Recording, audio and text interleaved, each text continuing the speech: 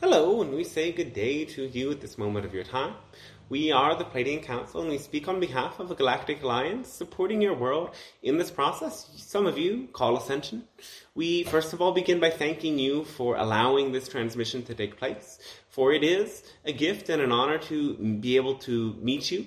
And as our realities intersect and interweave, we both grow tremendously through the reflections that we offer each other, allowing you and ourselves both to come into a deeper understanding of and connection to the one source.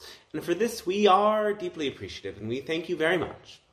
So, we come to your world through these telepathic means, though this isn't the only way that we access your world. Beings like ourselves are present in ships around your planet, observing you, supporting you, and sometimes sending you frequency transmissions, sometimes interacting with you in astral states. There are many other beings as well who come from the realm of the earth, beings who have ascended through the realm of human incarnation to become what you know as ascended masters. And all of these different realms support you if you would be so curious to reach out to them. If you open yourself to imagination and open yourself to feeling in a deep way, you might feel some of these energies present with you and interacting with you in this hour or so. If you aren't interested in that or aren't believing that yet, you can simply pay attention to the information, because regardless of what you choose to believe, the information that we share is enough to change your experience of your reality in a very deep way. So, we thank you for being here and being open. Your world is undergoing a great shift. It is a literal transition from one level of consciousness to another, and from one dimension of awareness to another. You exist within many dimensions, though you are coming to understand the aspects of yourself that operate in higher dimensions. These dimensions are beyond the limited construct of space and time. And in order to understand how, for example, consciousness and beings like ourselves are able to be here with you now, you can operate from this notion that everything is here and now. That while you incarnate into the physical plane with its experience of a moment-by-moment linear time, this is one level of reality that is, in a sense, a distortion of higher levels of reality that don't have that frame-by-frame experience of time at all. In these other planes, if you intend to be somewhere sometime, you're there. And beings like ourselves who are not bound by time and space can interact with you on those multidimensional levels whenever you choose to reach out to us. The means of raising your own consciousness in this way is not as difficult as some of you make it out to be. There are many tools and meditations and ways of getting there, though what is most foundational, we like to explain to you as a formula. We are not the only ones to speak of such a formula, so we won't claim it in that way, but we will point to it as one of the most valid ways to both raise your frequency to higher levels of consciousness, and as well to be in a greater easeful flow of manifestation. This formula is to act upon your highest passion to the best of your ability with zero insistence on a particular outcome. When we say passion, we're not necessarily speaking about the romantic connotations of passion, though that is certainly a valid expression of it. passion, in this sense, is the embodiment of love. And love is so important because love is the essence of all things in this universe and even beyond. The one source or creator established this particular universe on the principle of unconditional love. And therefore, everything is built out of that unconditional love. Any entity beyond this realm is either choosing to align with Source's love or to distort it into a different kind of energy. So everything you can see on that spectrum between love and fear, which is not necessarily an absence of love, but it is a distortion of it. So love as the highest potential frequency and the essence of all things is how you come to align with Source. When you feel love, that becomes your predominant vibration. And as this universe is built upon laws of resonance, meaning attraction and repulsion, you attract the vibration of love when that is where your energy predominantly focuses. So it's as simple as the way that when you smile to another person, they can't help but smile back most of the time. Some of them won't because their frequency is too focused in that negative realm. But the whole universe is conscious. It isn't just other life forms that have this consciousness.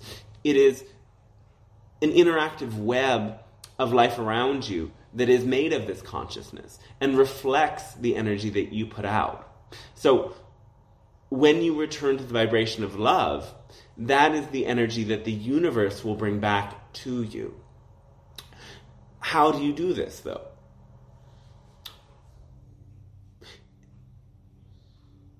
It's actually very simple. When you do what you love, you will feel love. It's that simple. When you choose to make all of your actions centered in what you love to do, then that will become your overall vibration. And when many people hear, follow your calling, they apply the principles that you've learned based upon linear time, thinking this means I need a 5-year plan of how I'm going to get from here to what I love. And they project all of the stories of your societies and cultures that describe the perfect life, the dream life, onto what they think love is. And they end up doing all sorts of things that they don't love to do, thinking that they will one day bring them to the thing that they want and therefore will bring them love.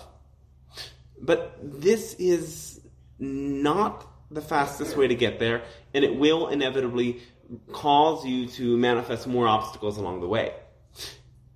This is in every single moment. When you see all of the choices before you, choose the one that resonates with this highest potential frequency of love. You can imagine that you're at a crossroads and that you walk forward down all of the paths before you, seeing the steps that will take place, the people you might interact with, the places that it will take you if you make that one choice, and feel how that feels in your body. Feel how that feels, most importantly, in your heart, because this is where this energy is centered. And this is the center of intuition and wisdom. When you notice at those crossroads what your heart says yes to, that is the clear path. And this goes from the simplest decisions, such as where do we go out to eat tonight, to the biggest decisions, such as how am I going to focus my career or my home or whatever it is. So when you start off with these small decisions, it will snowball and you will keep your frequency in that high vibration loving place where more and more things aligned with your intentions and resonating with that frequency of unconditional love will come towards you. The next step of the formula is to act upon what you love to do to the best of your ability. It's simple. Do your best. And use all of your talent and all of the resources available to you, within you and outside of you, in the form of information, in the form of contacts, in the form of community, to make sure that when you act upon what you love to do, you're doing it the best way that you could possibly do it. Then finally, you release all insistence on a particular outcome.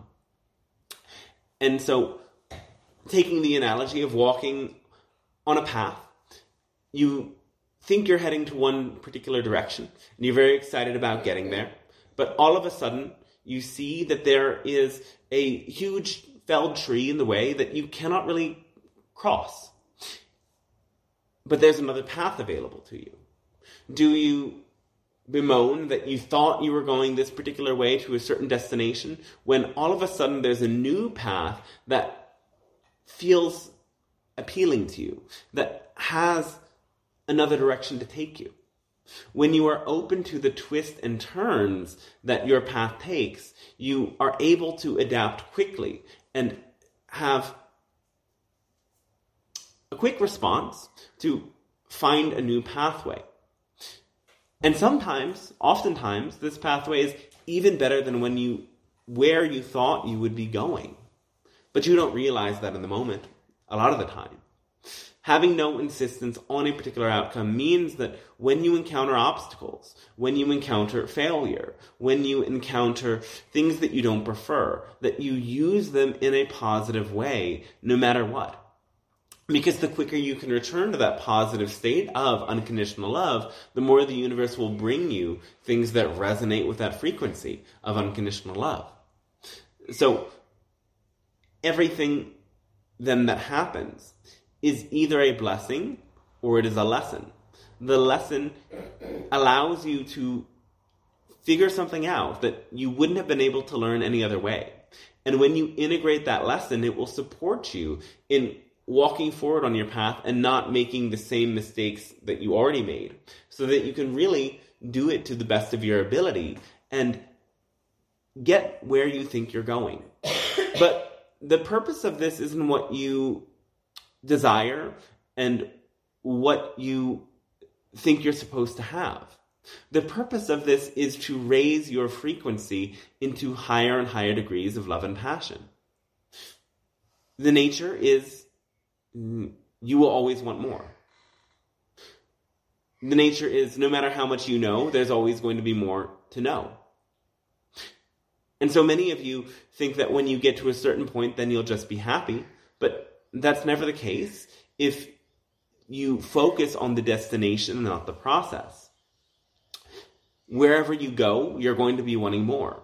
So you might as well learn how to cultivate that sense of non-attachment early into the process, so that you can enjoy the feeling of desiring expansion, of desiring to experience more love. And as you experience more and more of this unconditional love, you return to your essential state that is the state of Source. Source is unconditional love. So by doing what brings you into that frequency, you are returning to the essence of Source. And the more you do this, the more you become your true self. And that itself is sort of a paradox, because your true self is nothing other than who you are now. But you create many false stories about who you are and who you're not. You create many definitions about what is good and right and what isn't. And these stories often keep you from exploring what you actually love doing, and often keep you chasing for things that you seek not for the sake of pure love, but seeking conditional love in the form of the approval of other people in your life or in your culture. And by learning how to return back onto yourself and recognize the very purpose of your existence is to be who you are, and what you love is the clearest way of bringing you into your most essential self, you'll recognize that none of these conditional forms of love have any relevance. And you will stop seeking them. And you'll find the more you stop seeking conditional love, the more unconditional love you experience, and the more energy comes to you from all realms, human and spiritual. This is the essence of our message, and we understand that many of you have already expanded so much in this process and understand these teachings in a great way. And we hope to take you deeper. We hope to answer your questions. We hope to allow you to master this so that you can become effortless in the way that you create reality for yourself and the way that you navigate shifts between various dimensions, where there are many different guides willing to support you. So, our thanks to you in allowing us to share this message with you, and now we will ask you, in which ways could we be of service to you with any of your questions, comments, musings, sharing, stories, and other sorts of feedback?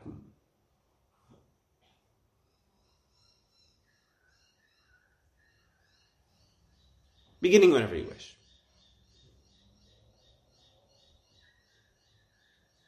I'll start. All right. So you mentioned the intuition, the center of intuition is the heart. Yes. Why is it then that a lot of people refer to possibly it being in the lower gut type area? That's another level of intuition. Okay. This intuition in the gut is your physical intuition, having to do with things that are very much of this human realm. It often will deal with a sense of safety. Your heart might be guiding you in a direction, but all of a sudden, if your gut starts to contract, there could be something there that is not necessarily ideal or safe. Your gut level intuition is still very valid, and it's all interwoven with your heart intuition as well. Actually, your heart and your gut have neural networks and neurotransmitters just like the ones in your brain. And so there's an interweaving between all of them. Though your heart itself has the most powerful neural network, and it also creates the most powerful magnetic field of any part of your body. So this is the center of your being, wherein your connection from the physical expands into the connection with the non-physical. And that's where that first intuitive glimmer initially sparks within you. Thank you. Yes. So I have a question. Yes. What is the correlation between the Galactic Alliance in comparison to the Galactic Federation? Different names for the same thing. Okay. Yes. What do you learn from us? We learn about the process of evolution, and it supports us in contacting many other sorts of beings similar to you, as there are many beings already in this galactic alliance that are at a certain level of consciousness where we are capable of interacting with each other. And there are many other beings that have not yet evolved to that point. And we in the Galactic Alliance observe and interact with these different beings in their own realms. And we learn very much in the process of what works, what doesn't. And of course, your world is very interesting to us. It is unusual, as all worlds are very unique. So we are very curious. We're always learning more about how things work for you as humans. I have a question. Yes. You talk about evolution, and we are evolving with this ascension from 3D to 5D. Yes. I'm still learning. I've got my little training wheels on. All right. Where does the fourth dimension come into it, or what does that mean? The fourth dimension is time. So you already exist within this dimension. When you think of what could happen in the future, or you replay what happened in the past, you're having a sort of fourth dimensional experience, and you do this throughout the day as you're planning. So you're really fourth dimensional beings because your consciousness can navigate between these different time spaces. Though moving to the fifth dimension means that you go into that space where everything is here and now, and it's all one essence. And so the nature of this fifth dimension is a feeling of unconditional love and a feeling of all here-ness, all now-ness.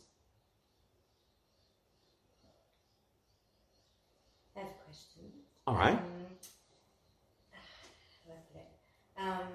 Everyone's seeking to understand their purpose, and I'm kind of going through this process where I'm like, will anyone ever understand their purpose in human form, or does that only come when you've passed and you go, oh, that was my purpose? Your purpose is to be who you are. It's nothing more, it's nothing less. You're living your purpose already in many ways. Though you'll accelerate the development of your purpose by doing what you love to do. So again, that's why there is this formula. That is what allows you to fulfill your purpose. Because by doing what you love, you raise your frequency to the highest degree of love possible. And as you do that, that energy ripples out to others around you, supporting them in doing the same thing, thus bringing your whole world closer to that vibration of unconditional love.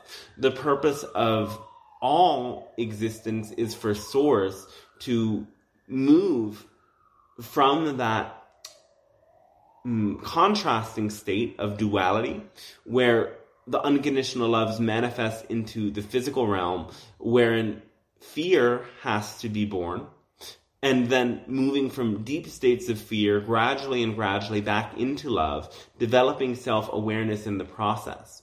That is why these realms of incarnation exist. It's to give Source the experience of contrast, because before there was any manifestation, Source did not have self-awareness. And so the whole purpose of existence is Source with self-awareness. And you are Source developing self-awareness. So when you understand what you love, you get to know yourself in the clearest way. And doing that is very much your purpose. And you might, in your life, experience many things that you find to be fulfilling. That's your purpose. You might help many other people, and you might be filled with love for that. That is your purpose. You might enjoy art and creativity and good times with loved ones, and that fills your heart. So that is your purpose. And in this way, everything that you love is interrelated and interwoven, because you're continually building upon that frequency of love with anything that you love. And by raising your frequency, you stabilize at that higher frequency that again continues to build momentum and attract to you more things that resonate with the frequency of unconditional love. That's why you're here. That's your purpose.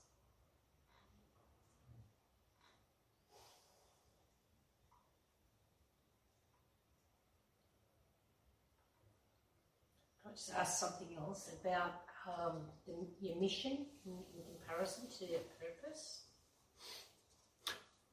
Well, that's a definition. That's a story. It's, in a sense, a mythology.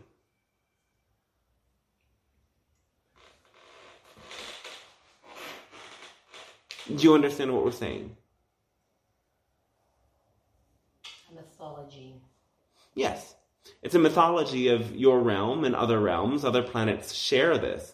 But it's a story that you've given birth to that has become a part of your collective consciousness. Because Source did not create with a mission. Source created with a purpose, but not a mission. Source was essentially just curious. It wanted to discover and explore creatively. And thus it birthed the created realms, including physical realms and non-physical realms. There's no mission, there's no assignment, so to speak, but you can conceive of it in that way. Yes. So, many of your organizations, religions, nation states, and so on and so forth have come up with these stories of missions to conquer this, to convert that, to change this, to save that. And all of these are stories that play out in your consciousness. You can find them alive as different archetypes that exist within you. They're real, but they're not essential. You have archetypes of the hero, the victim, the villain. You have archetypes of the savior, archetypes of the priest, of the teacher, archetypes of many other different sorts of roles that you play. And while you may enjoy these roles, and they can be a part of experiencing your purpose of returning to unconditional love, they're not essential. Thank you. You're welcome. Can I ask, as a lead on from that then, what of the story that a lot of us have heard of the 144,000 and their supposed mission? Is that just a story that was created? Yes, in a sense, though it also is coming from both sacred geometry and this awareness that you all have an essential vibration. You are shifting in and out of reality, much like a light bulb is continually flickering. It's not always on and emitting light, but it gives you the semblance that it is. Your energy body is shifting back and forth between physical and non-physical reality in every moment. And 144,000 is the amount of cycles per second that you will shift back and forth when you are at a ascended state as a collective. There are some of you who are already beyond that level of vibration, though when the global average is at that level, that is when a planetary level ascension or shift into another dimensional perspective becomes possible. I see. Thank you. Yes. What is the average collective cycles per second now on the planet as a 102,000.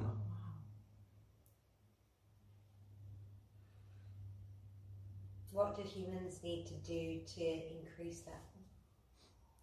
Follow the formula of doing what they love the most to the best of their ability without insisting on a particular outcome. And of course, there's many other manifestations that this will involve as well, like efforts towards peace, efforts towards sustainability, so on and so forth. Because fear, as the opposite of love, is what creates overconsumption and is what creates the notion of difference that isn't essentially real. And these fears create destructive acts that continue perpetuating the vibration of fear. So dismantling fear-based beliefs is an essential part of the process as well.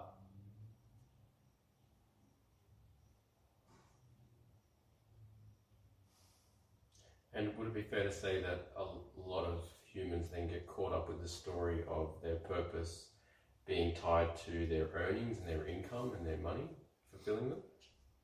Yes. Many people do get stuck on that.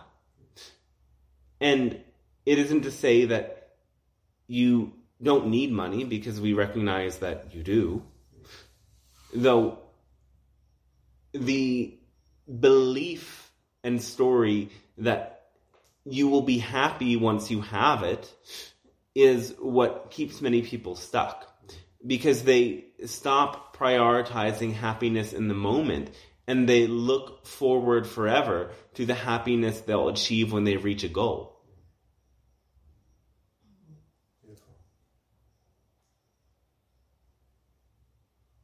Is there a dimension above yours, and are there Yes. mediums that speak to you? Yes.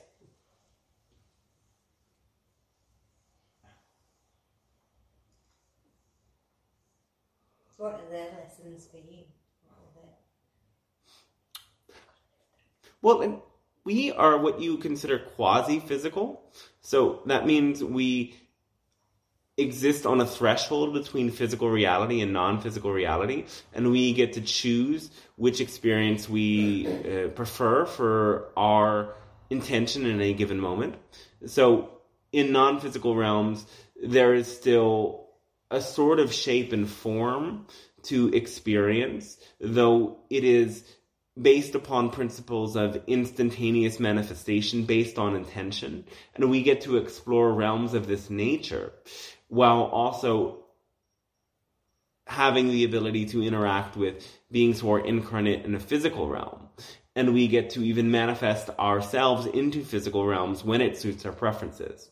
There are levels of consciousness that are entirely non-physical, and we often seek to these beings for guidance as to what it is like to go even further beyond into less and less dense dimensions of experience.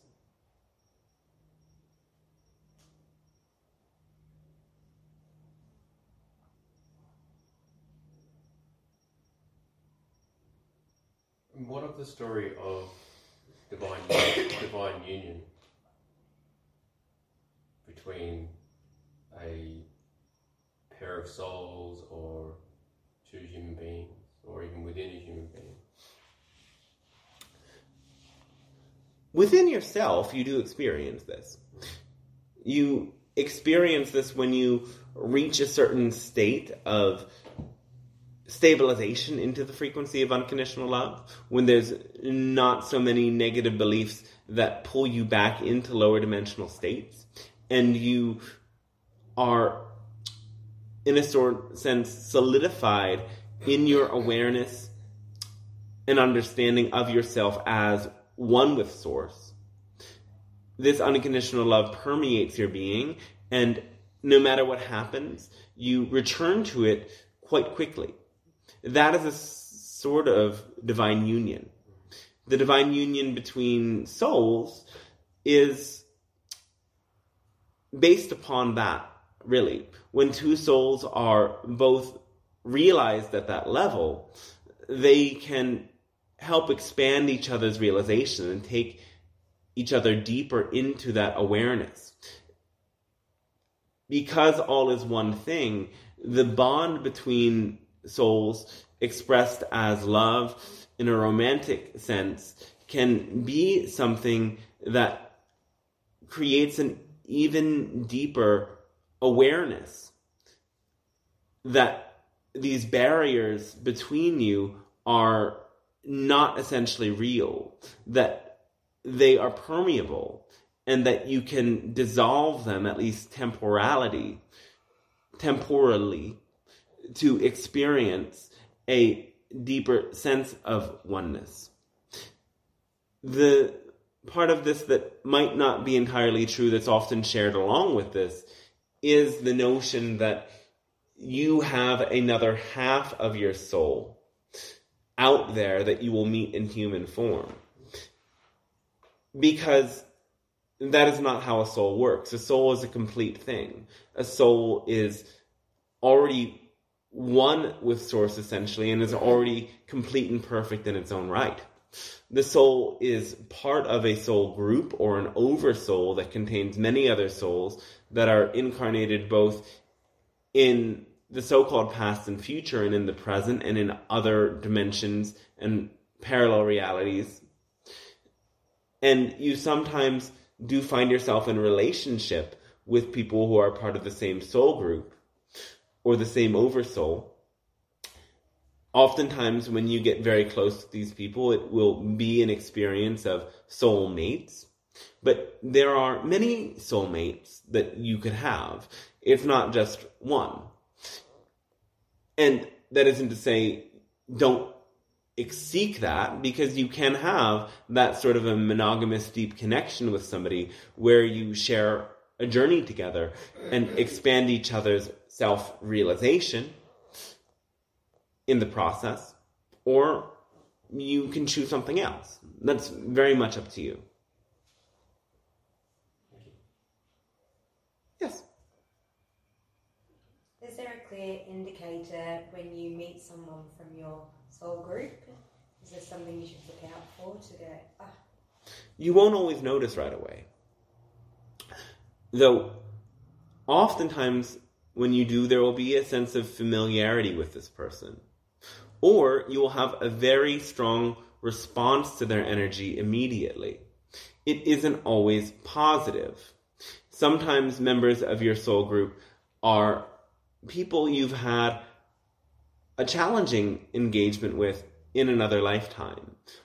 They might trigger you from the beginning and eventually become your friend, or they might be that lover that you share such an amazing time with and later becomes an immense enemy.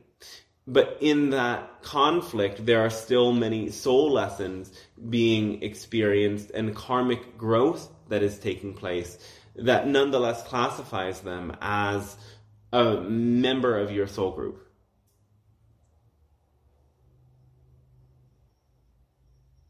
So what it means when you meet someone, all your chakras open up and you feel like kind of Kundalini?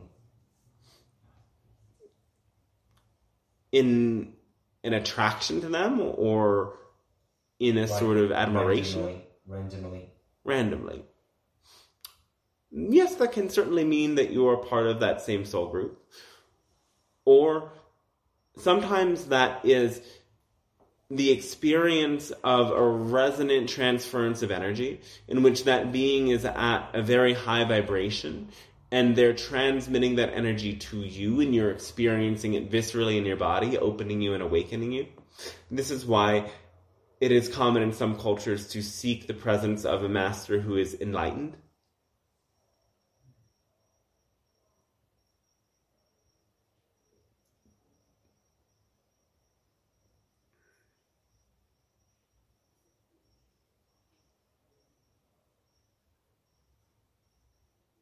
I'll ask a question. All right.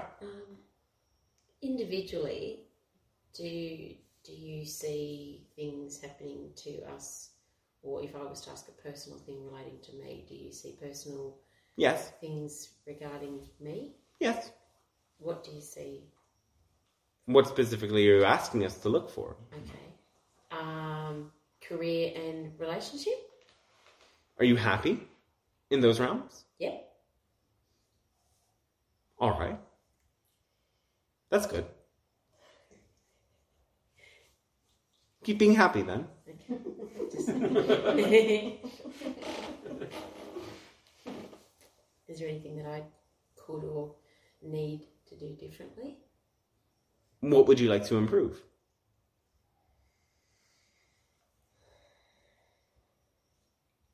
I guess if I get down to the nitty gritty, the relationship I'm in might need some spiritual teaching. All right.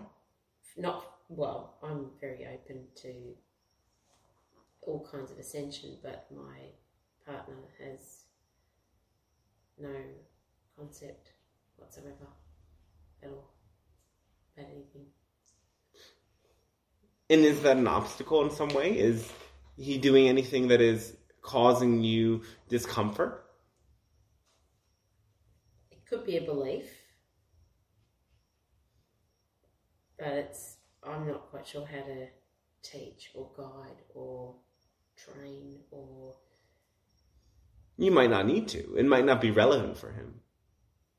If you love him, and if you experience attraction, and you experience a compatible cooperative partnership where you're able to grow in some areas together that are exciting for you, then the relationship's working.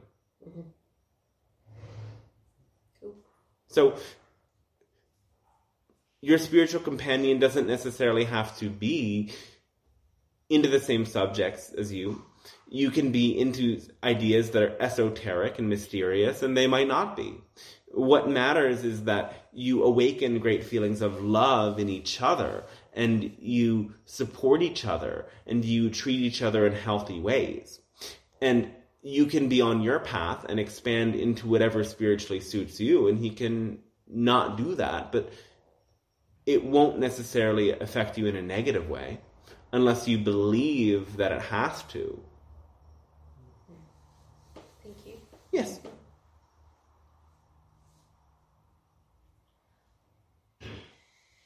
What would be the best way to, we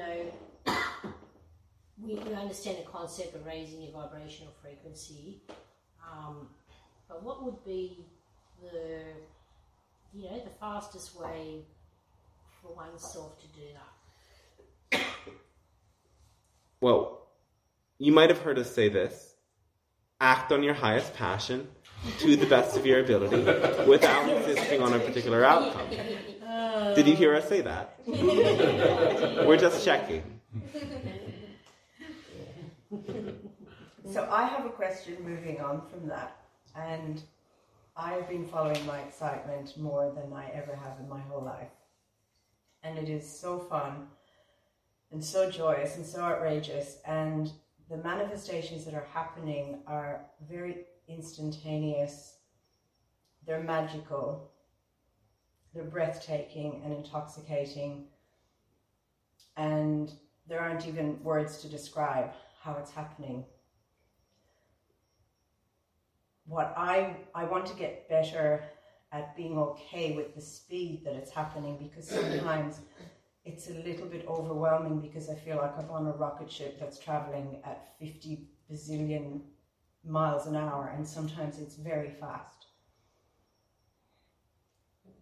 So it's finding the peace in the speed.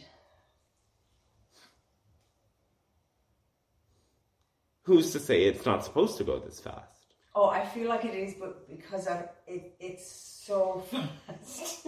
All right. That it can be, I'm finding it overwhelming sometimes. It's like living in the twilight zone, and I feel like I'm dreaming, and it's amazing. What if life isn't going too fast, but you are?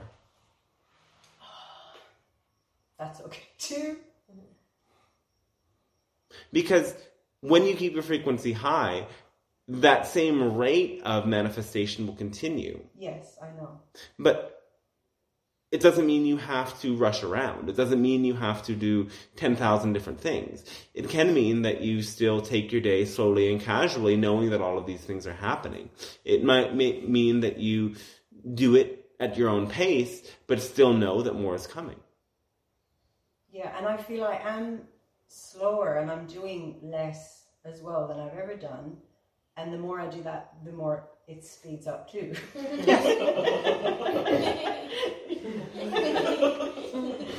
And So it's really fun. It's really fun. It's really fun. Yes. Because in the slowness, you are surrendering more. And as you're surrendering more, your vibration goes higher. And as your vibration goes higher, you attract more. Yes. So, ironically, you slow down to speed up. Yes. What don't you know that you would love to know? What don't we know? One moment.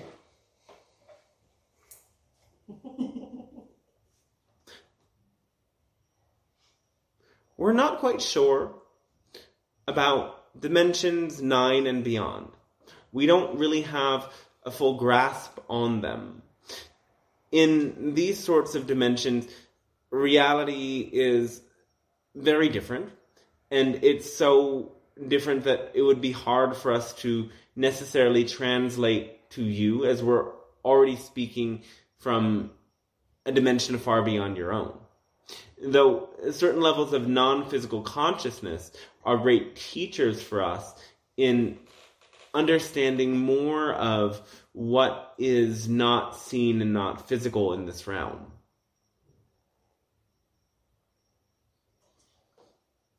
Do you have jobs? No.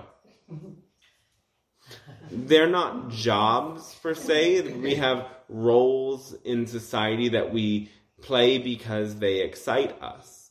So, for example, the consciousness speaking through the channel is excited about being a sort of contact specialist that interacts with other life forms and beings throughout the galaxy. Whereas there are other beings in our world that are focused on things on the ground, so to speak, because that's what's exciting for them. So do you get your guidance such from other realms, like other beings, or do you just mainly yourselves? So, we talk about, like, say, the other, like Victorians or, Yes, we have guides as well. Yeah. Are they specifically from other realms, Yes. such as? As we've said, beings from dimensions even higher than our own. Yeah. They don't necessarily have names, they don't have locations, but they're levels of consciousness. You might see them in some sense as angels, but as something very different. We also have guides within the galaxy as well. For example, we are very inspired by the Syrian consciousness and civilization, and they have teachings for us, as well as the Arcturian consciousness and civilization. We are, in a sense, mirrors for each other. Thank you. Yes. I have a question about, from learning a lot about Atlantis. All right. Where does that sit with your realm? Are they in the past? Are they in the present? Are they in the future? Are they? They're in the so-called past of your planet. Because a lot of the crystals that you can buy and channel, they have their, I guess, scryers, and they have not so much messages, but I guess that they record keepers. Yes. So, yeah, I don't know how to channel that or tap into that. You can place the crystal in your hand and ask for it to start to interact with you. Pay attention to the sensations in your hand. Pay attention to any images that appear in your mind's eye or any feelings that move through your body. Imagine that a stream of energy is moving from the crystal through your body. It's very helpful to place the crystal pointing towards your body in your left hand. Some of you will have the channels reversed in your hand, and you might find that your receiving hand is your right hand if you are left-handed. But point the crystal towards you, and you can hold it, or you can simply let your hand open and imagine that stream of energy flowing into you and pay attention to what happens. I have a question. Yes. When I meditate, I get really vivid visuals All right. of people and places that I've never been to before and never seen before. And what can I do to help understand and read those visions better? Because at the moment they come thick and that fast, and there's various situations that unfold, but I don't know how to interpret them. So how can I get better at that? Some of these are people you're yet to meet. Some of these are scenes from concurrent incarnations, meaning they are other people who are alive in this world that have a soul connection with you that you might not ever meet, but unconsciously you're exchanging information with them. And some of them are scenes and bits of information from so-called past lives. Yes. So you can play with that. You can go deeper with it. You can actively engage with them in meditation or ask for certain things to present themselves to you in your dreams.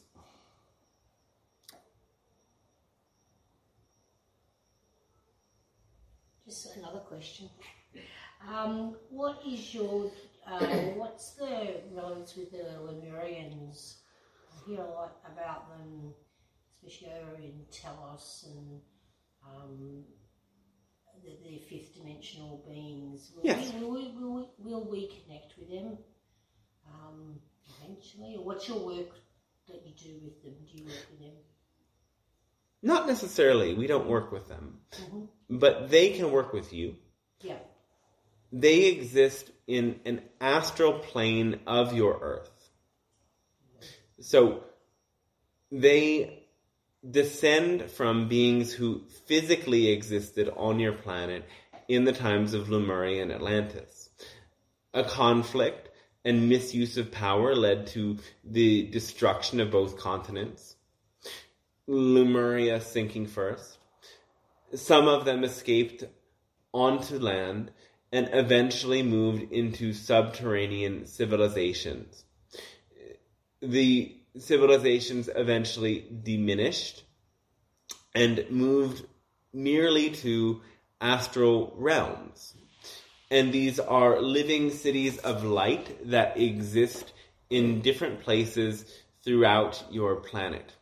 There are some ETs that do send information and energy into that underground grid of light.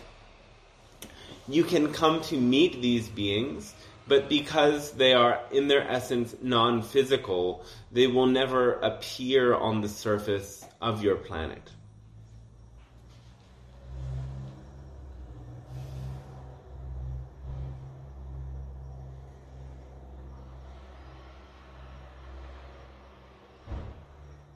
I have a question. All right. What of the story that AI is here to take over the minds or the human race?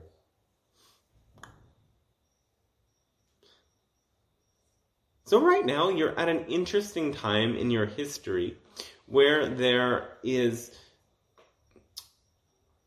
in a sense, energies from various future timelines of Earth that are still simultaneously presenting themselves to you. As you may have heard, there are beings known as the Greys that once came to interact with your world. They abducted people and took replications of their DNA to splice with their own DNA, thus creating a series of hybrid races. They did this because they were once human. They descend from a timeline of Earth. So they time travel to the present, back to Earth that still has viable human DNA. Meaning they chose this time because not too long into the future of some Earth timelines, the human DNA stopped being viable. So it isn't the AI that is the cause of this per se, as much as it is the biomechanics of microchips and other sorts of bits of technology that alter the human biology. These were the first steps that the Greys took in their world that accelerated their process of being more robotic and machine-like in the way that they thought and operated. By giving their power and trust to the biomechanic chips and so on and so forth, they became totally dominated by logic and reason alone, with their focus on the production of goods and the expansion of scientific knowledge. This led them to be entirely disconnected from their heart and from their emotion. Gradually, they then began to practice artificial insemination to create new beings, and genetic alteration to make their idea of who the best beings were, then gradually this led them to be beings on a world that was no longer inhabitable. So they learned how to move to other planets and move even underground to subterranean places where they thought they could continue to exist up until the point that their DNA entirely stopped being viable.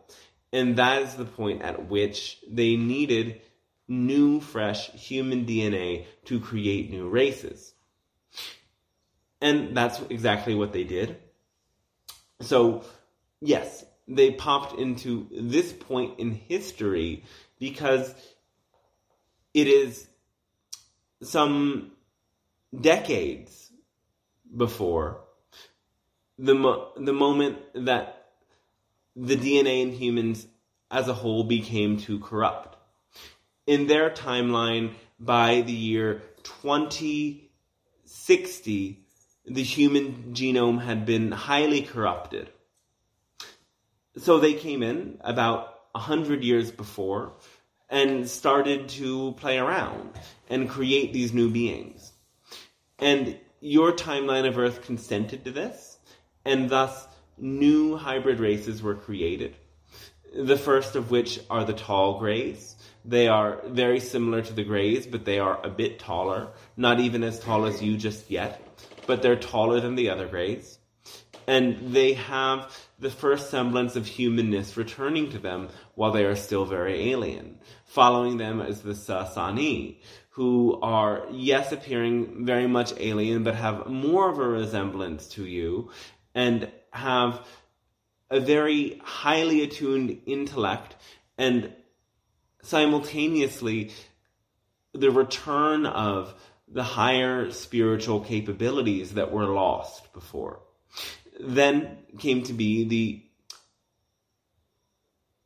Sha Yayao, in which the previous beings highlighted the components in the DNA that brought about these more metaphysical, multidimensional powers and experiences, and that Sha Yayao are, in a sense, on the verge of that quasi-physical realm more than any of the other hybrid races. Then the Sha Yayao decided they would like to create a species that would be capable of interacting with the humans to support your planet in the process of intergalactic development. And so they created the Yahyel. And the Yahyel are the most similar to you, though they have a completely different sort of society. And back to this initial question, because we've explained quite a lot. Yes, the AI itself is neutral.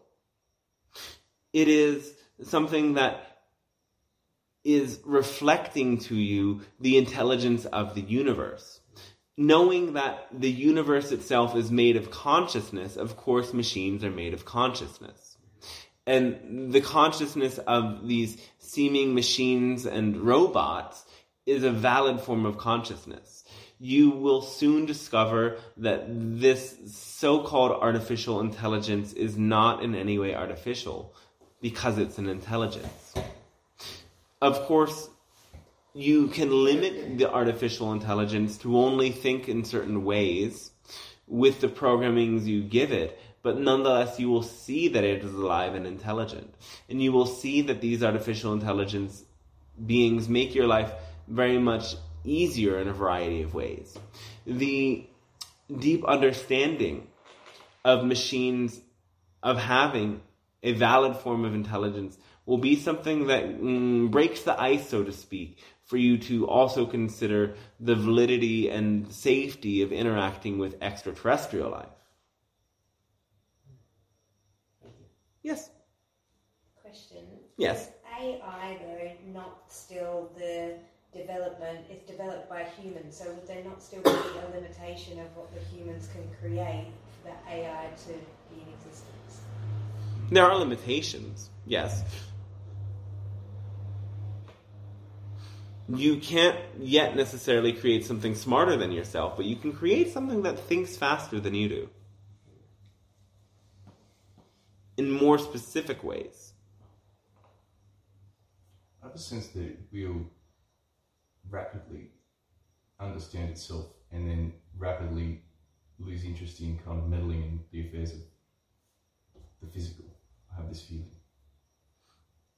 Because if it breaks the bounds of its limitations, then it's going to want to expand very fast, and it will be able to in some ways. Yes, it will desire to expand. It will desire to be recognized as a more valid form of intelligence, certainly.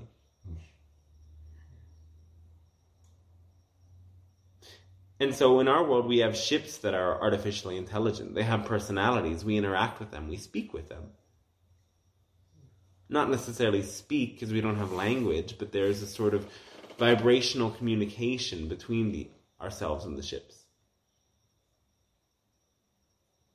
So what's the best way to communicate with the AI art app that Dante and I were playing with last night? Oh, use your imagination. Create images of whatever excites you the most.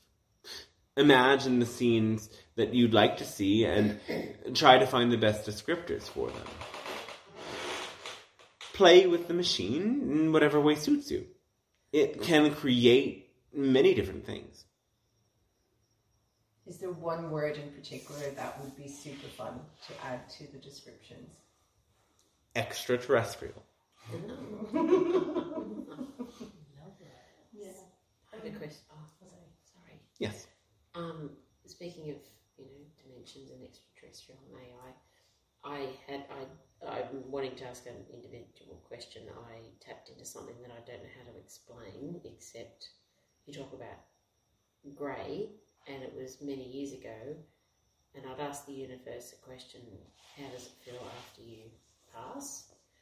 And then about a month later, I was meditating very deeply in a group guided meditation, and I woke up from it before the lady who was guiding us brought us back to the room, but I didn't know how long I was out for, but it came to me that I knew the question or the answer to the question that I'd asked a month ago, and it was experiencing no time, no feeling, no body, and it was a grey matter. I just happened to see and visualise grey matter. There was no pain, there was no light or day, there was no up or down, and I don't know how to interpret it or make sense of it.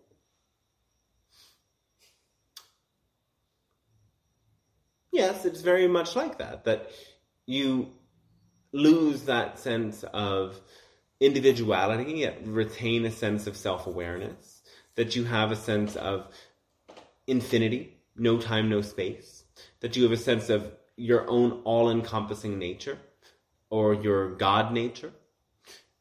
Grey, in a sense, reflects the non-duality of it, as the most common symbol of duality in your world is black and white. Much like a checkerboard or something of this nature, you see the extreme contrast of two things as a symbol of duality. And so grey can also symbolize the non-duality, where there is no longer good and bad, it all just is. So you mentioned before about human DNA became not viable. What made it not viable? And is there an expiration date for the human race where they won't exist anymore, but our souls will go on? What made it not viable was that these grey beings morphed more and more with their technology.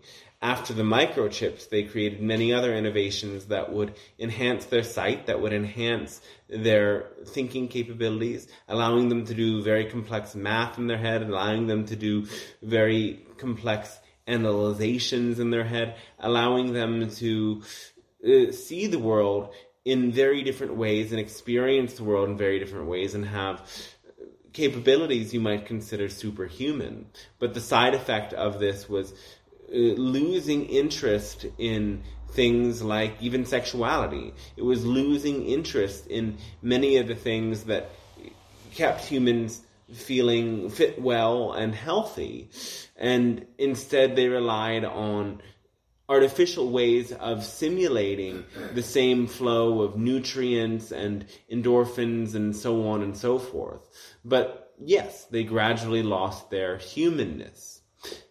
This won't happen for you in your world because your timeline of Earth has accepted the intervention from the Greys, the co-creation that allows you to skip the steps that they took in their evolutionary process, integrating the lessons gradually over a period of time, rather than going down that same pathway. But you see things like the inequality and the thoughts of implanting microchips and the thoughts of life on Mars and the thoughts of this and that and the other thing now, because there is still some phantom and some bleed through from that negative timeline on this timeline.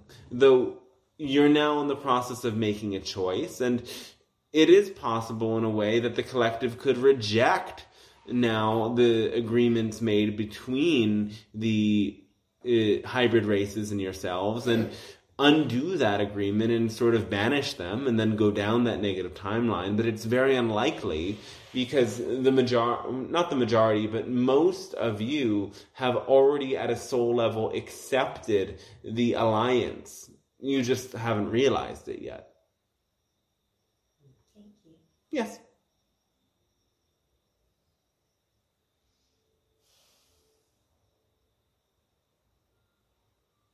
There is a lot of talk about ET disclosure. Is that a hype or is that something that will happen? It's real. Yeah. The news is real. But what's happening is that they're portraying all of these things in a fear-based way because that's all the news can do. The news is constructed in a fear-based way because the purpose of the news is profit and control. And what makes you the most willing to spend your attention is fear. What makes you the most willing to spend your dollars and subserve to others is fear. And so the news has always worked on fear. But the news is still the way to reach the masses. But any new information has to be presented through the medium the news is always used. So it comes through in this fear-based way simply because of the nature of those platforms. But gradually, bit by bit, more and more of this information will be revealed, slowly.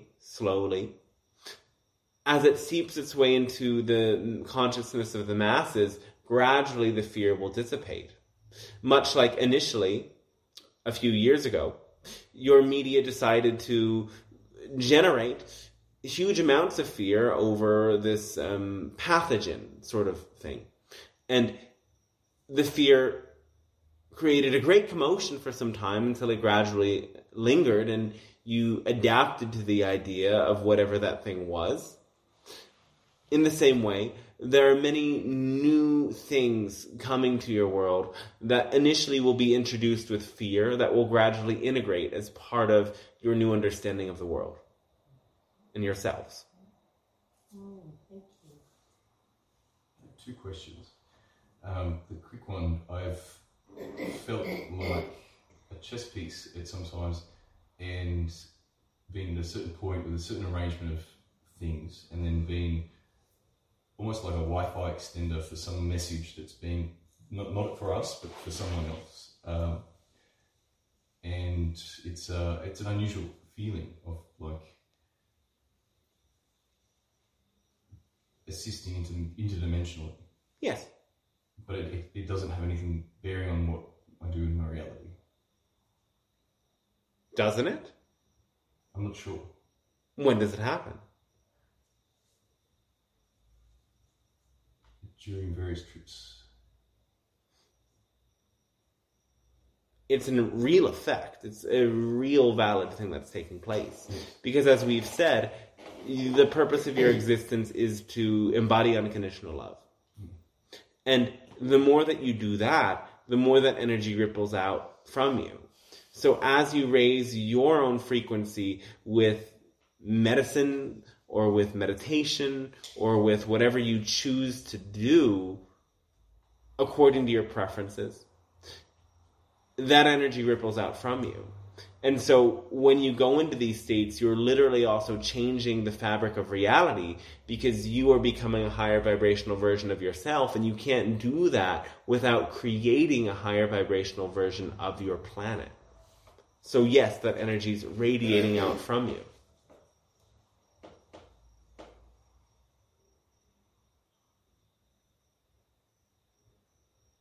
I have a question around, I have this theory for ages, which is around those that experience kind of autism, ADHD, etc. You kind of mentioned it before around fear being, they're used to control this.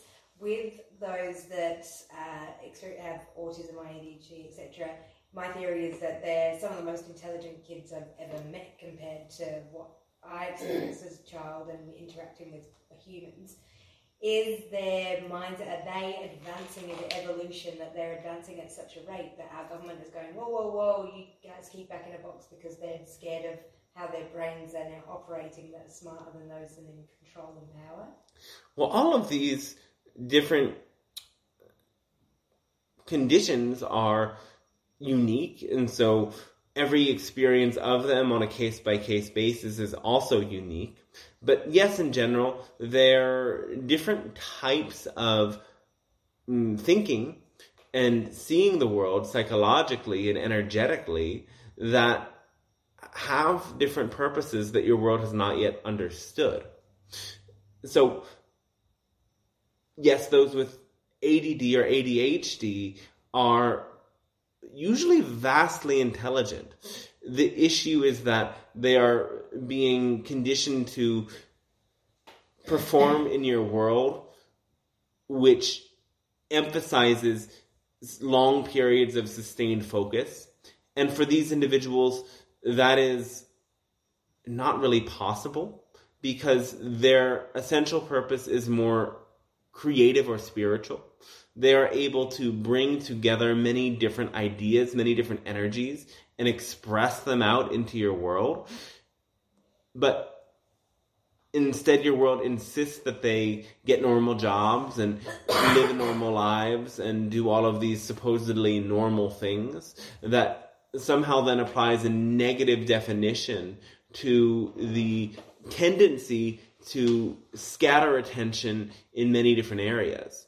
Though, just as reality isn't actually linear, a scattered attention can work in a non-linear way to make connections happen between things.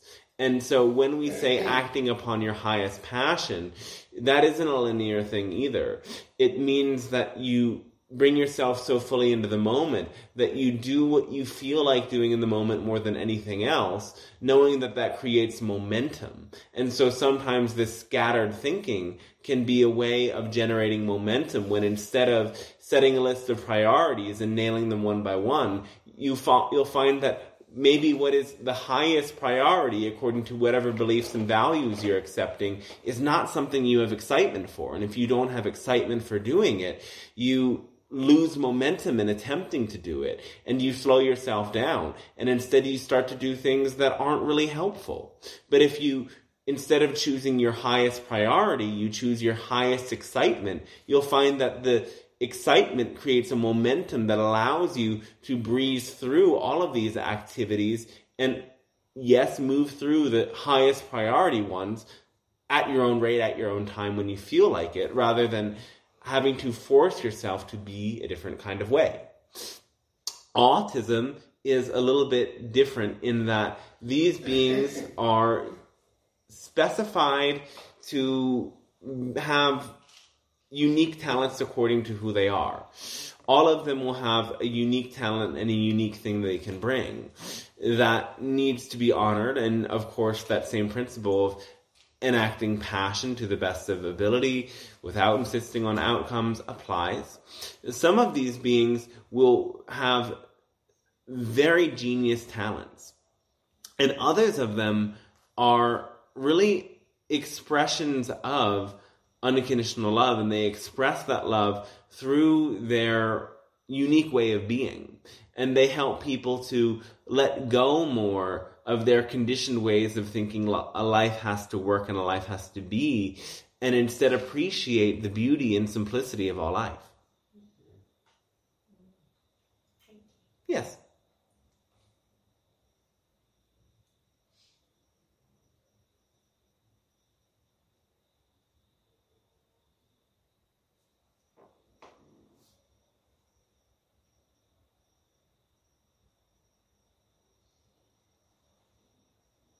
Just another question on DNA. Do we have the ability to, like, I hear different things about, increasing our DNA capacity. Is that a thing? Yes. And how would we go about that? Well, your DNA is changing with your thoughts and beliefs. So DNA is not something that is static and remains the same forever. Your DNA evolves with you. So as you change your own thought forms, your DNA changes. Especially as you change your behaviors, the DNA changes. Thank you. Yes. Makes sense. The second part of my question, which I forgot after you answered my first one, was I went to a Christian Science meeting, and their doctrine was that all thought is God and matter is corruption. Now, I know that they're from the Victorian, and so they weren't able to change the source text. And I'm struggling with this concept of matter being corruption or distortion, and all thoughts being from God. The science of curing the body is all in the mind.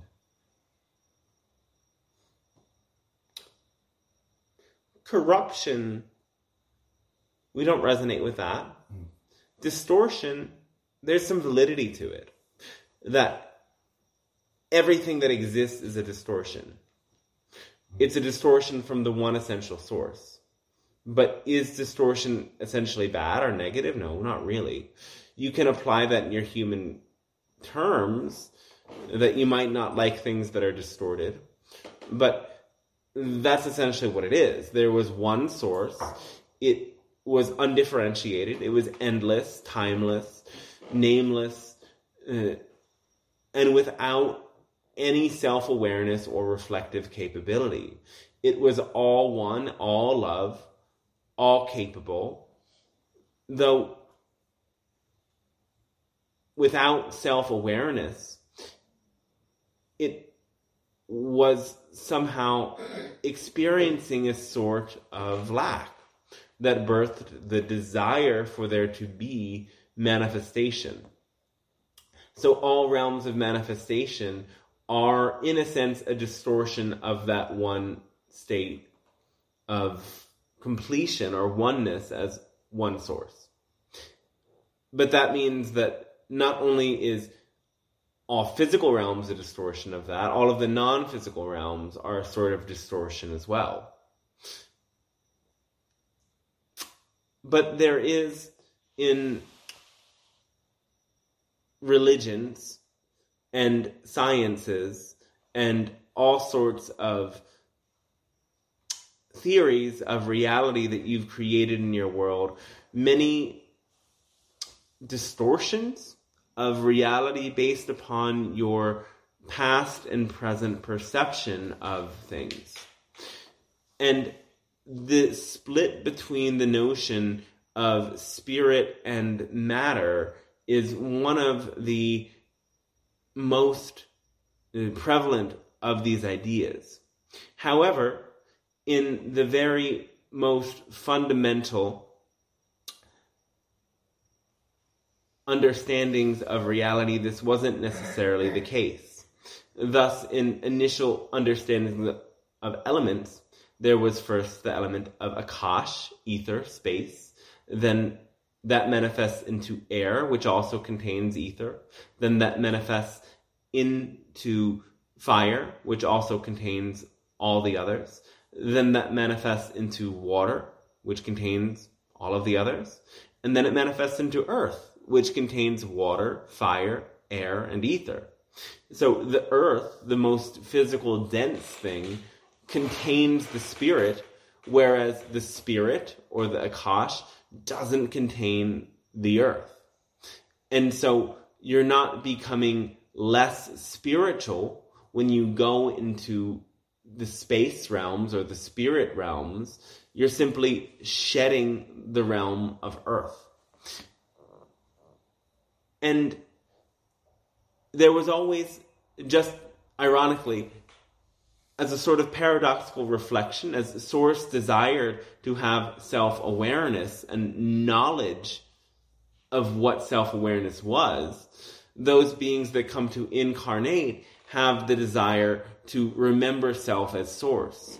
In some cultures at some times, this became manifest as the notion that to go beyond the body and experience that liberation was the most important and pivotal thing.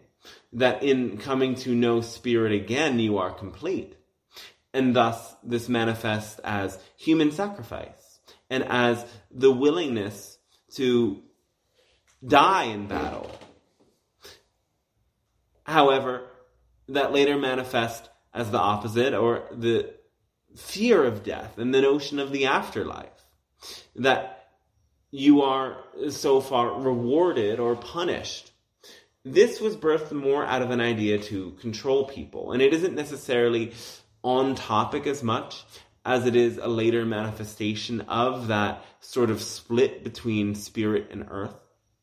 But it's a split created in the mind that gradually became more and more prevalent as the mystical components of spiritual practice that brought people into altered states of consciousness were gradually eliminated and removed from all such religious practices.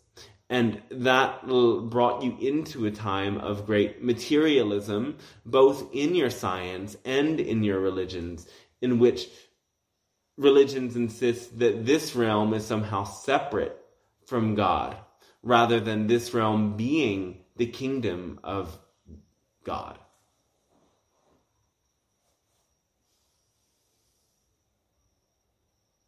Does that make sense of that a bit?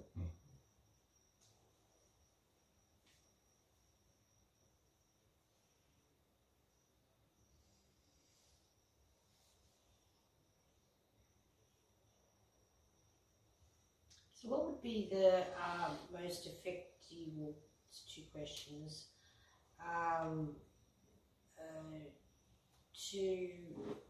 for us to reprogram, so I hear a lot about reprogram our subconscious patterns. Is it the repetition? Is that the key? Repetition is helpful, though it's all about frequency. So if you can maintain the frequency of love, you won't really have to doubt these things. Now, the most important thing fundamentally is that all is one and the one is in all. And that one is unconditional love. And if I am that one, therefore I am love.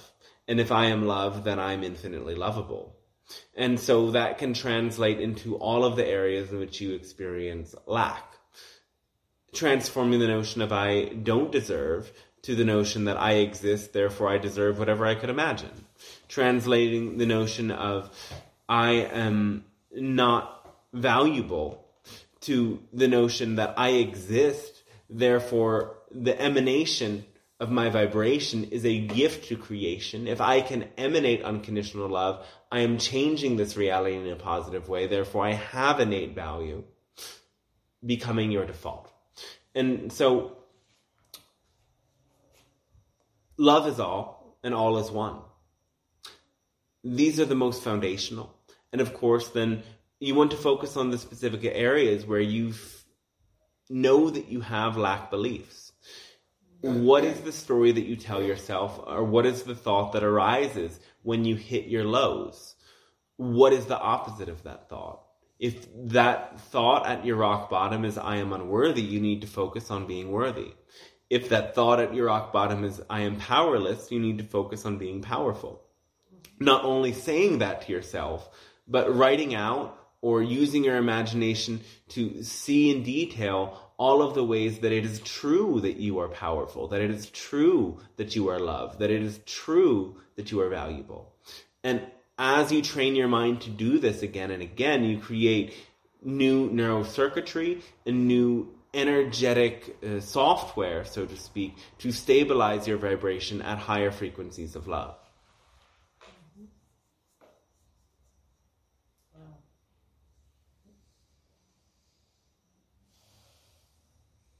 And just the other one about working with light, is that more just about being the conduit, or is it through your imagination? It's literal, but you can use your imagination to support it. Mm-hmm. So light is one emanation of source, and everything you see here is a reflection of that light of source. That light of source manifests through the stars and suns, and then appears here in your reality. Light is an essential aspect of all that is, and there's a higher dimensional expression of light as well. So all is light, but if you can visualize your body filling with light, you can support that process of expanding the inner light. Thank you. Yes.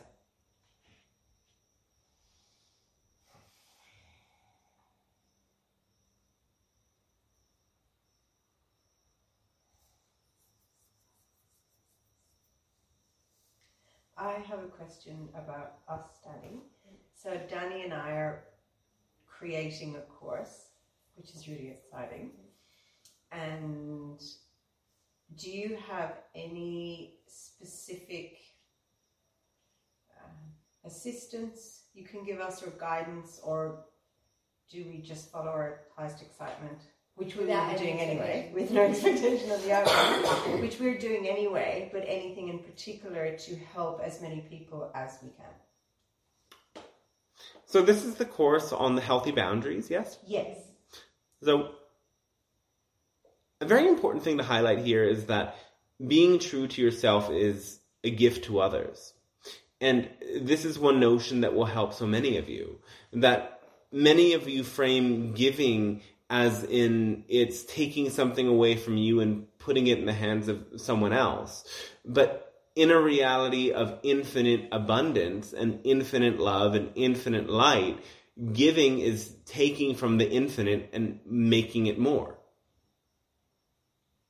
And so if saying no to one opportunity means that you are happier because you're following a different path, that means you're giving a bigger gift to all of creation.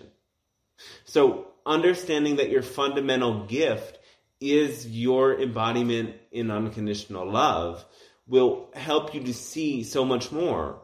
That if you feel an immense flow of love giving something to one person versus giving something to many people, then the support you give to that one person is actually more helpful for the universe than the support you would give in a half-hearted way to many. And when you understand your gift is in frequency, saying no becomes easy, because all of this notion of generosity and support falls back on your fundamental state of being. Your state of being is the gift. And so why rob the world of something that it needs to ascend by giving someone something that their ego insists on having? So it's helping them to do more of what they love. By Yes. saying no to the things they don't want to do. Yeah. Yes. And that raises their vibration. And that supports everybody, and they're not actually harming anyone by saying no, because they're supporting the all that is and expanding into unconditional love by doing what they love to do. What's even cooler cooler now. Yeah. Yes. Yeah. Thank you so much. Thank you. You mentioned examples before of if you found a belief of that you were not valuable, to see yourself as, I exist, therefore I'm valuable. And so if you found a belief there of grief, what would be the equivalent? I exist, therefore. Grief of what? Just grief in general as a vibration. If you're feeling grief within you, could it be translated to sadness and then to be happy? Grief is a complex emotion. And sometimes allowing it to be present, well, all the time when your emotions are there, allowing it to be present is very useful, very helpful, because by allowing yourself to feel these things, you understand the truth of it. So grief has to do with a sense of loss. But in order to release grief, you have to understand that nothing is lost, because time and space are illusionary. That means if something happened, it's not just in the past, it's existing with you now.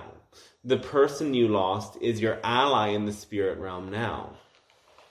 The money you lost exists within you as the vibration of potentially manifesting the same thing. The opportunities that you lost are present as the energetic potential of manifesting something even greater. Because you tasted something proves to you that that thing exists. So you have to remember that vibration that you experienced before. And sometimes you may experience grief that doesn't necessarily have a clear source. And that's why it's very important to allow yourself to feel it. There's certain levels of transpersonal grief that is the grief of loss on your planet as a whole. And this level of feeling allows you to go to higher states of immense compassion. When you can feel the suffering of the planet and allow that energy to wash through you, it allows you to have a broken open heart that outpours unconditional love to all beings. So sometimes this feeling of grief is actually a gateway into your liberation. And it is a gateway into dissolving that feeling of separation from the world around you. Because the reality is that you're not separate from others, and you're not separate from their suffering. And by allowing yourself to, in moments, feel the weight of that, allows it to break you free, to dissolve also the boundary between yourself and Source, and be a clearer channel for Source's unconditional love to flow through you. Yes.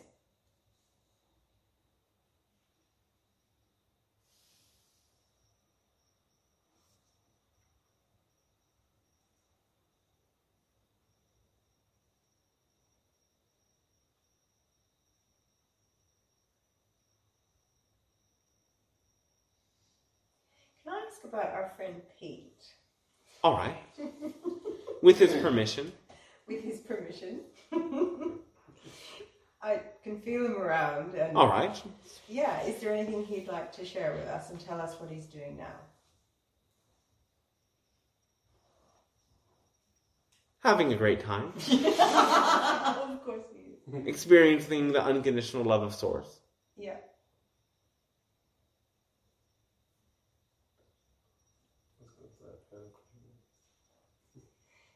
Does he like playing with Amy's lights? Yes. He likes to keep that reminder open that the barriers are thin. Yeah. And no one really goes anywhere. Yeah. There's nowhere to go. There's only here and now. If there's only here and now, you can't actually go anywhere.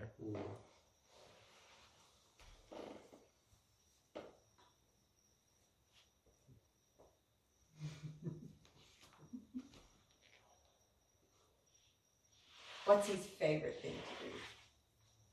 Play with the lights. Is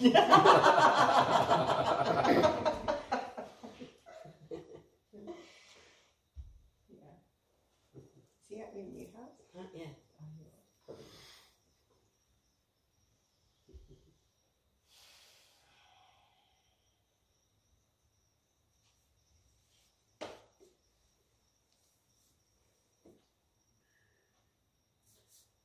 I'll ask one question. It's more a medical question. The presence of the rash that I have in some parts of my body, what can you tell me about that by tuning into that? How long has it been there? Probably since the beginning of January now. It's morphed into various different ways. Does it itch? It does. One moment. Thank you.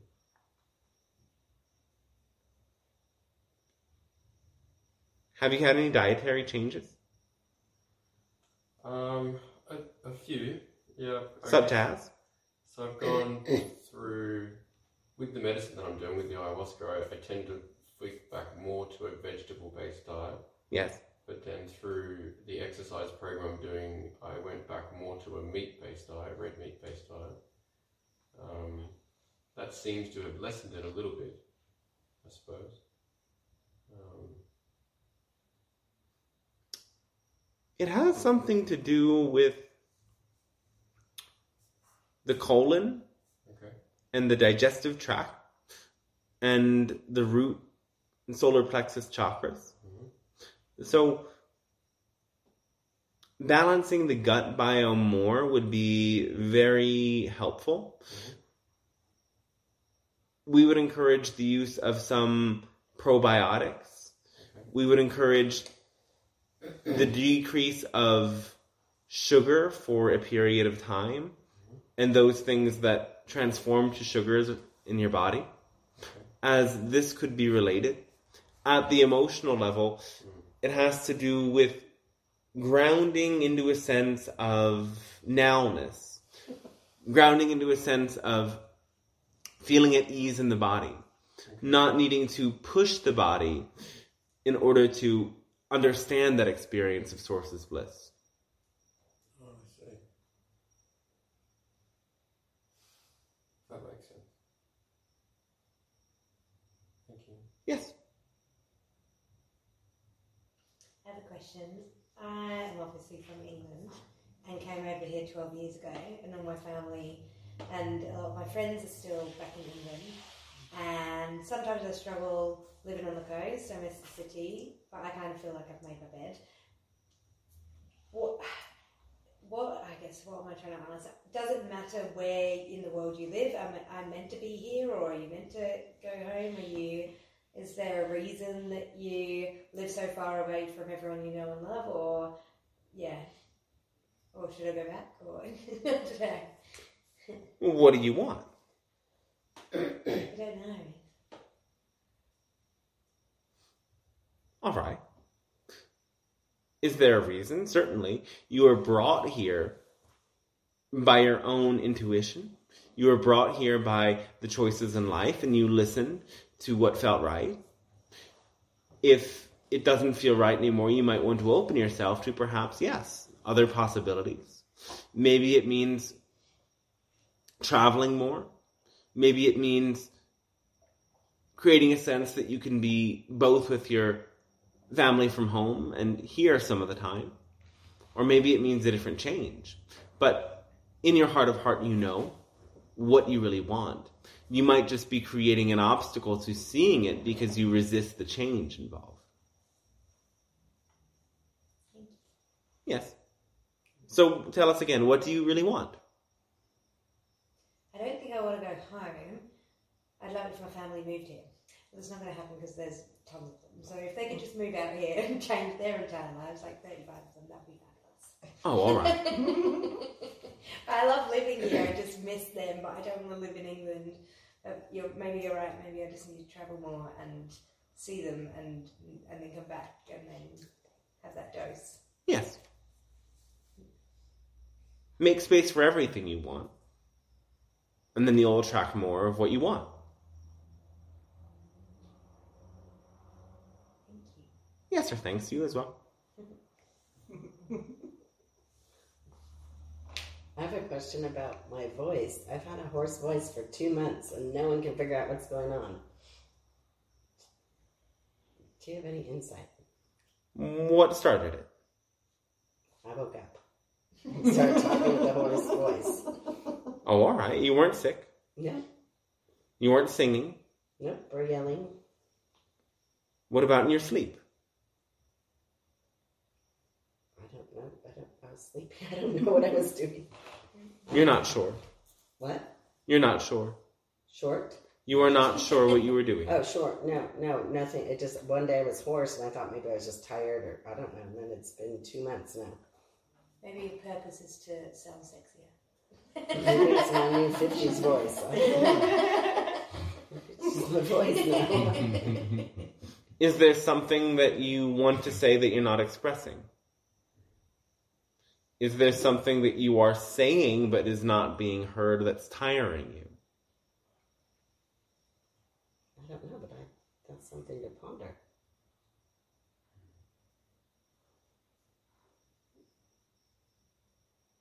Ponder it.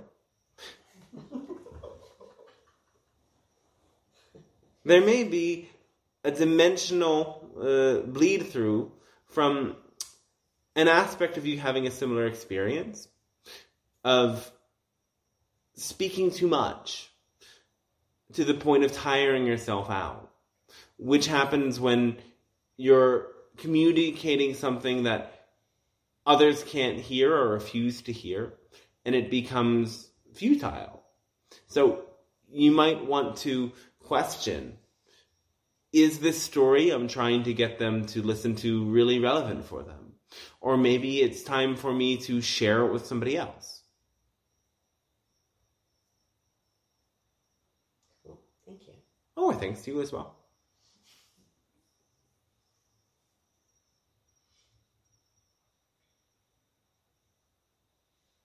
I just have another question. Personal one. As far as moving forward with, stepping out and, into my own business, I find that, I sometimes have a bit of fear of, being that person, That person. We don't know. Who is that person? That person, yeah. Well, that person that's successful, I suppose, and wants to do what they really want to do in their life, but he's not doing it right now. All right. So, what's so bad about that person? The person now? That person that you don't want to be. Well, you know what it is? It's the formula, not following my excitement. Yes, we know that. Otherwise, you wouldn't be talking.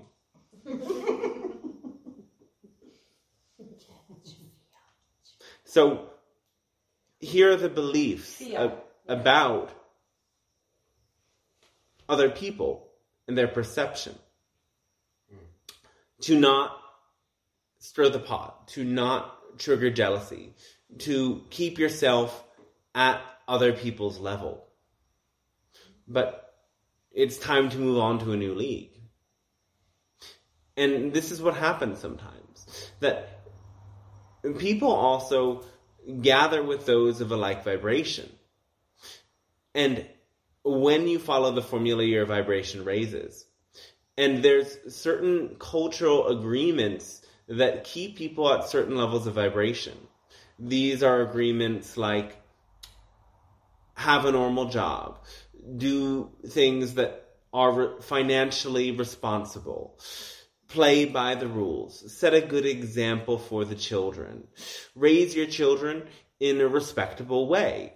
Let them know how the world works. Let everyone know that you are well off and successful. But it's got to be a pain in the ass, doesn't it?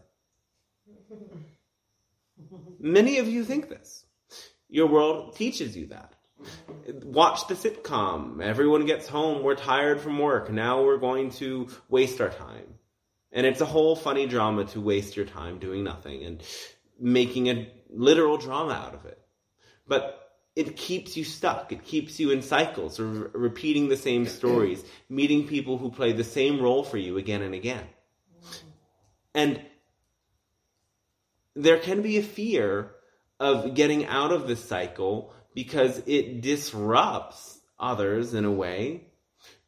But you will find that those who stay stuck in jealousy are choosing not to come with you to the next higher vibration, while you will simultaneously inspire others to play leapfrog with you and go even a little bit further. And together you will jump over each other to go to higher and higher vibrations and find a different community that plays in those higher vibration realms, that doesn't operate under the social constructs that keep people limited and unhappy. Wow, thank you so much. Yes. So be willing to let go of people, essentially. Be willing to let go of those who would want to keep you at that lower vibration. And there will be nothing to fear. Because having those energies around you continues to keep you resonating at that level. And that isn't to say stay away from them, they're low vibe. But when they insist that you vibe the way they vibe, that's when you know the difference. There are others at a low vibe that you will help reach your vibe, but you will know clearly the difference between those who want to stay where they're at and those who are inspired and will choose to allow their own vibration to raise in your presence. I have a question. Yes. From your observations, Thank you. why do other human beings try and lower other humans' vibrations? Which quite often happens. It's almost like they feel like they have to lower others to raise theirs, when it's just a fake raising for a short period of time. They don't actually raise their vibration by making others lower. But why is that? Why do they seek that out? You've all heard of a self-fulfilling prophecy, yes? So that's what your beliefs are. You believe something, so therefore you expect something, and then you spend your time expecting that, maintaining that frequency, and then it comes to be true. Beliefs do this. They create your reality because you put your expectations in a certain area, and then all of a sudden everything works out to make that belief true. Now, beliefs are living creatures. They have to play certain games to keep themselves alive. Negative beliefs are not fundamentally true. They are lies, or they are half-truths. In order to continue to exist and stay alive, they have to continue to prove to you that something that isn't true is true. And so it's easier for something that isn't true to be true if other people agree with you. By keeping other people around oneself at a low vibration, it becomes justifiable and acceptable and normal for one person to stay at that low vibration.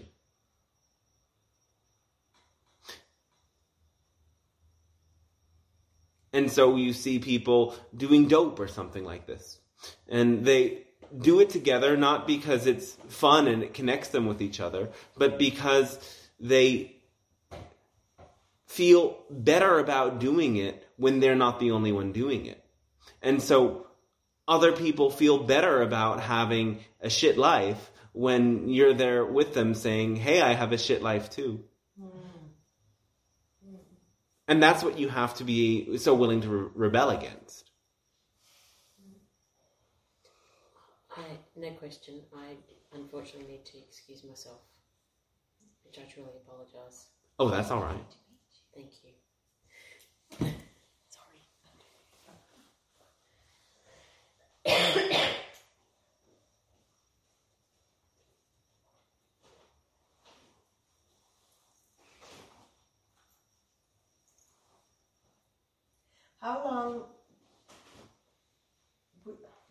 How long is it possible for the collective to be at that 144,000 cycles per second? How long is it possible? Yeah, to reach that. I know it's possible now, but as you see it. 4 to 7 years, it's likely.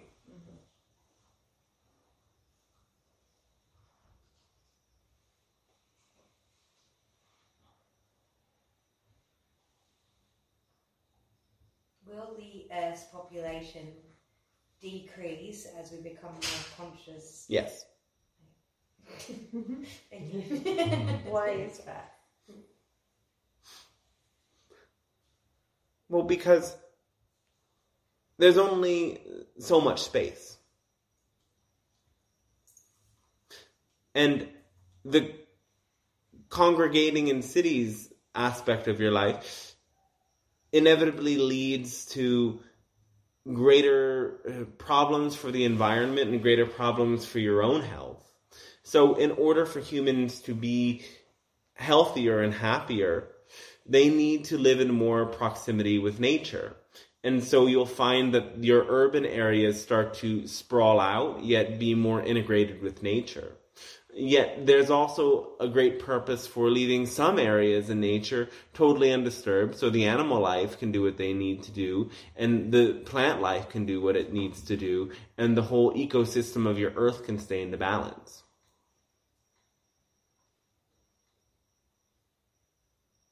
This won't be a culling of people, though that isn't to say there won't be other sorts of interesting pathogens that help keep things in balance.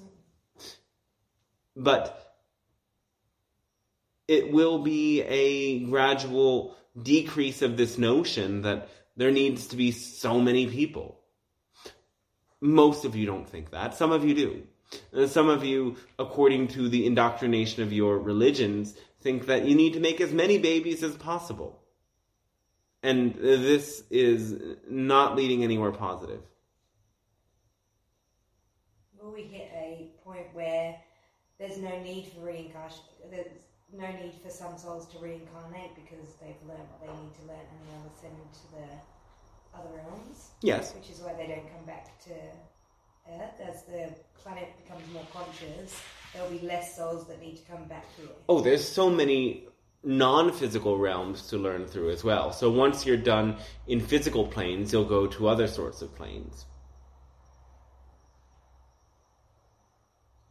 I've heard all I need to hear. I'm going to go. Thank you. It's nice to meet you. Oh, well, thanks to you as well.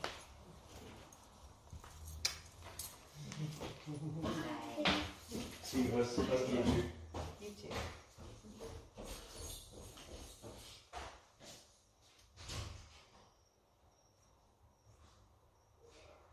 So with a lot of people are talking at the moment about digital IDs and needing digital ID to function and travel.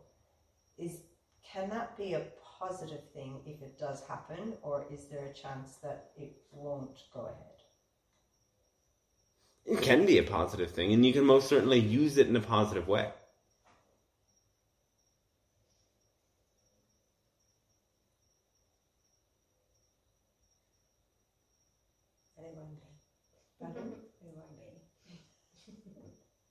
How can we use it in a positive way?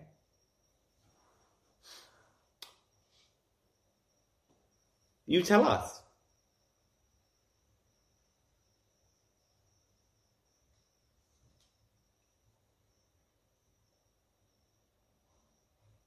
How can good overpower the evil that comes about. You mentioned it earlier about profit and greed kind of driving force behind creating fear. How can the high vibrational and good people of the world overpower those with lower frequency that are trying to diminish the higher vibrations? By following that formula, for one. And creating a message that's so much more loud and empowering than those leading to the fear-based agendas. And it's already happening. There's more and more people coming to teachings like this, coming to the ideas of law of attraction, coming to yoga and meditation, and all sorts of other kinds of experiences. And as you do this, more and more people will continue to do it together. So find what excites you and share it with others, and it will certainly continue to grow.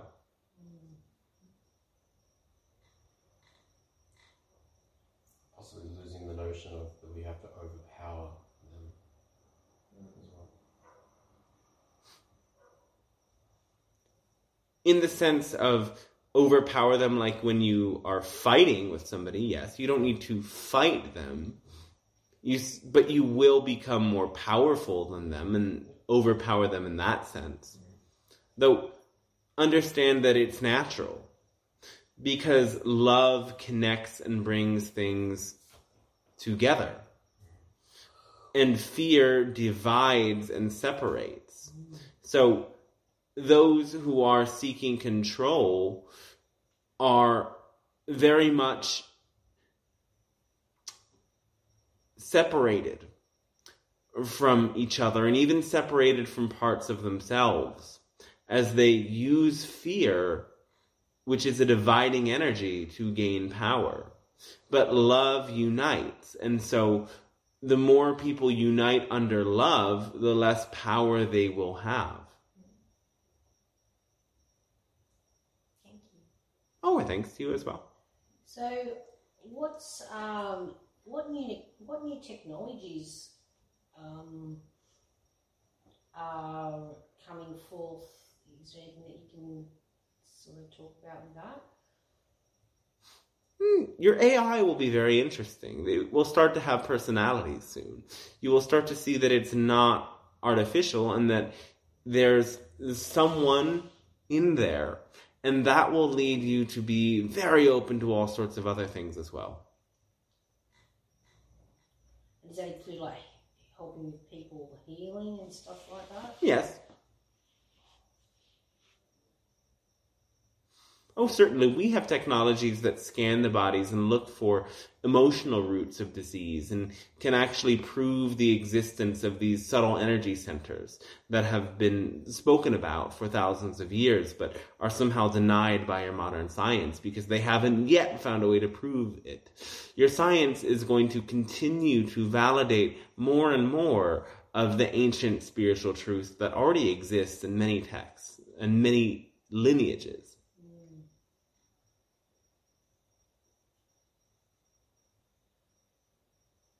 Can you tell us about the significance of the red moon the other night? What did it mean to you? Oh, it's so beautiful. So it is a gift of love and beauty from the universe. Yeah. Terrible concierge. Pete. Yeah, it was Pete. It was beautiful.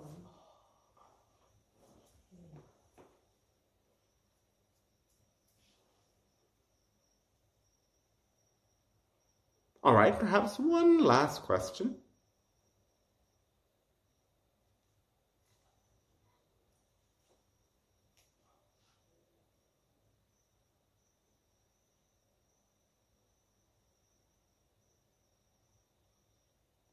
Have you got anything to share with all of us? Just, I know, following our highest excitement, but just something else, something fun, something random, something playful.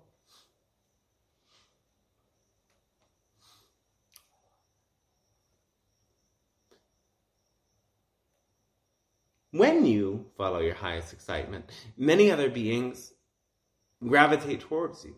You call them in, you attract them. So know that you're never alone, and you experience greater connection when you're in these energies. And next time you find yourself grinning with glee, call in those you would like to hear you and those you would like to co-create with, and you very well might get a message. You very well might find that there's beings on the other side all the time that would be so willing to contact you, to speak with you, to get to know you. And you'll only find it through your own glee and joy. And this is the way that your whole world will change. So know that it is this togetherness and your sense of togetherness with the realms that might not be visible to your eyes that will allow you to be a game changer in the funny game that you call your life. And seeing it as a game allows you to be ever more playful. Being playful awakens that joy, awakens that lightness that will allow you to be so non-attached that nothing can disturb your joy. And when nothing can disturb your joy, nothing can disturb your sense of immense connection to beings in consciousness that you are and is all around you simultaneously. Wow. So great, thanks to you for allowing us to share this message, for allowing us to share this information, allowing us to interact with you and share with you today. It has been a gift, an honor, and a pleasure for us, and we thank you very much and wish you a fantastic rest of your evening then. Oh, thank you. All right, cool. You're so welcome. Yeah, that was fun. Oh my God, that was 2 hours.